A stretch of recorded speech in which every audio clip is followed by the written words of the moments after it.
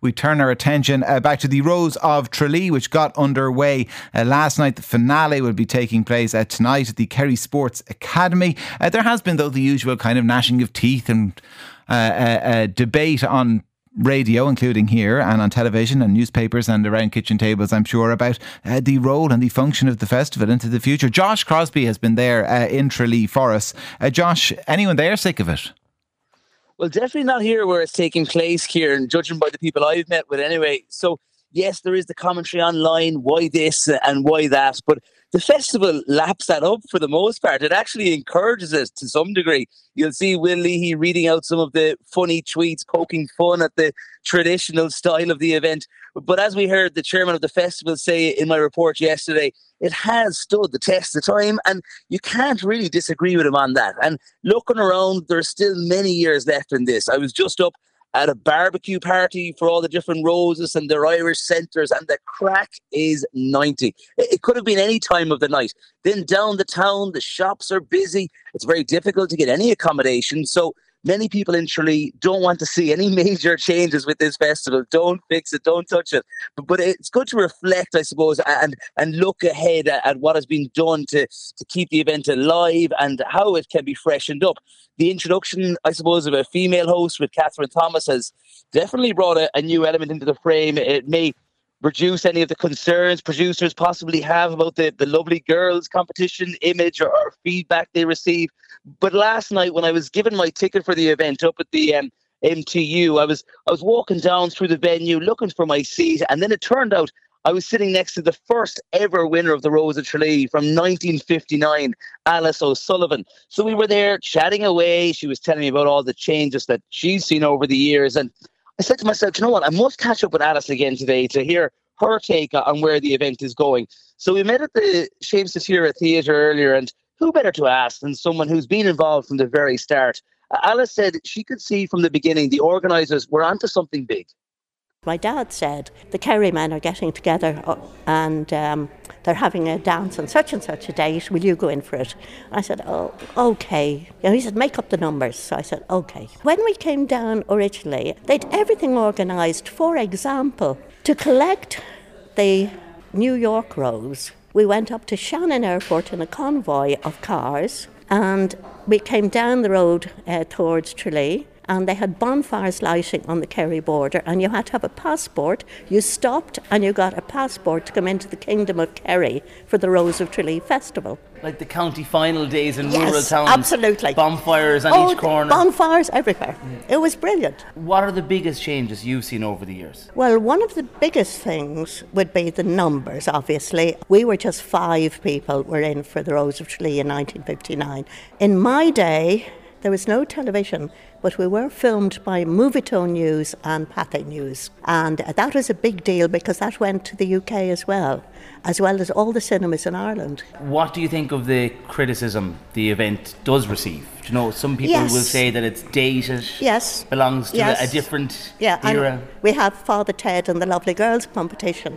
It's a very interesting take on it. But if you talked to any of the people over the years that took part or came to support somebody, what would come across as everyone has great fun. People say the friendships are really, really important. So as someone who's been there from the very beginning, Alice, what do you think the event needs to do to continue to be the success that it is? I think it does amazingly well, and long may it continue to do amazingly well. I think we always have to keep our eyes on the future, the now and the future, and after every event you have to look at the good, bad and indifferent things that may have happened and go with it if you see where it can be improved. All right, nice to hear from Alice O'Sullivan, the first ever Rose of Tralee. She won it for Dublin in 1959. So, of course, Josh, the festival is going to be special for her. But what about people around Tralee? Do they think anything should be done or anything changed? Well, overall, many people were saying organisers should keep doing what they're doing, and they're happy with it. Some people want to see more crack brought back into the town. Others, more variety on the stage. But we know ourselves working in media, Kieran, it's all about the numbers, the viewers, the listeners, and the ratings have just been released this afternoon for last night's show, and it's good news for RTÉ and everyone involved. So from 8 to 9 o'clock, 308,300 people tuned in, which is 36,000 more than last year. Then after the news, till the end of the show, 406,400 people watched the Rose of Tralee, up 40,000 on last year.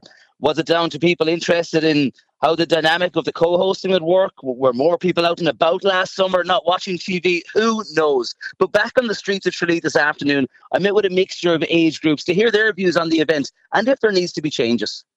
More family orientated now than it used to be one time. It was more of a drinking thing. Couldn't walk the streets and there'd be no cars left to drive up and down town. So it's a lot quieter festival than it used to be one time. And you live locally, are you? I am, yeah. So I'm sure you have good memories. I do, yeah, very fond memories, yeah. But it's great. It's great to see the crowds around.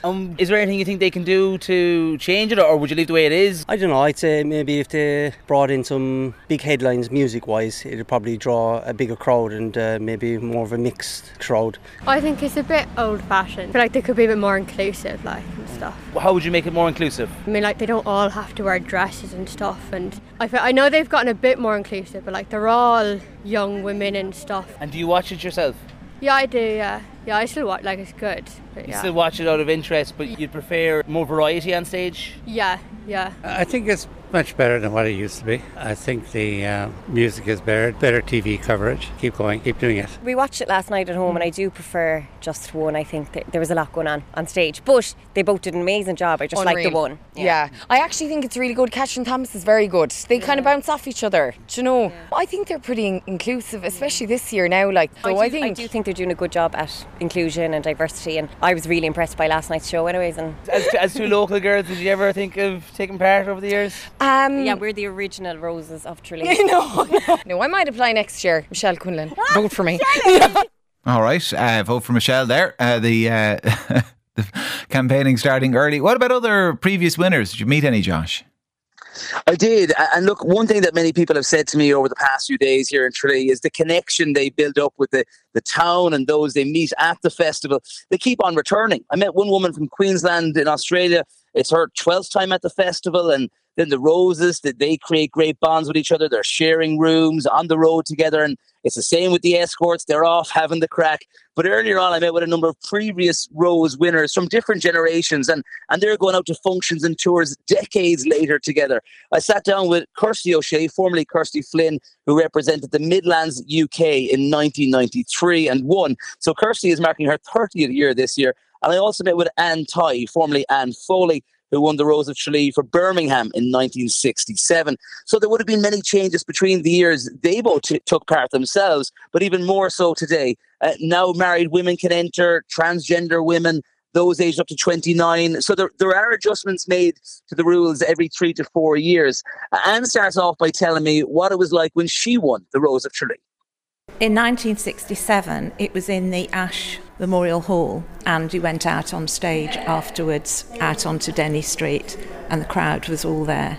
It was a much smaller venue. There were 19 girls taking part. From the Memorial Hall to the dome-styled marquee to now up in the Munster Technological University, is it staying current? The change in format with the co-hosts, the Roses themselves sharing personal stories that might not have been told a few years ago, or doing different types of talents. I think that it is a sign of the times, and times have changed, particularly for women. In 1967, women were still at home, but now we're on equal terms. It's taken a long time, and I think it's great to have a co-host that's female. Mm-hmm. You know, certainly in the lead up to this festival, as in every year, there's a lot of the usual rose bashing that goes on, and we're so used to it at this stage. One thing everyone needs to look at and remember is when the accusations fly that it's old-fashioned, it's anachronistic, it's anti-feminist. The Rose of Tralee Festival is just representative of Irish women, whether they're here in Ireland or based wherever in the world,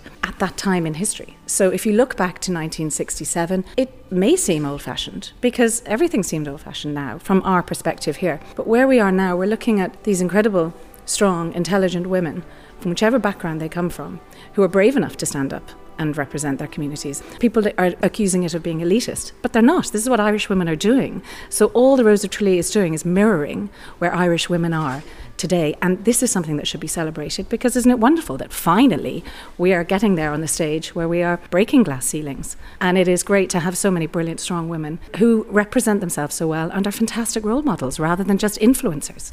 All right, just a couple of the previous winners there. Speaking to our reporter Josh Crosbie in Tralee. Josh, thank you very much for that. The finale is on TV rather tonight for the 400,000 people who might watch it. I wasn't one of them, I have to admit. Didn't watch it last night. I was watching the Athletics, which we're going to be talking about a little bit later on the show. Lots still to come besides that.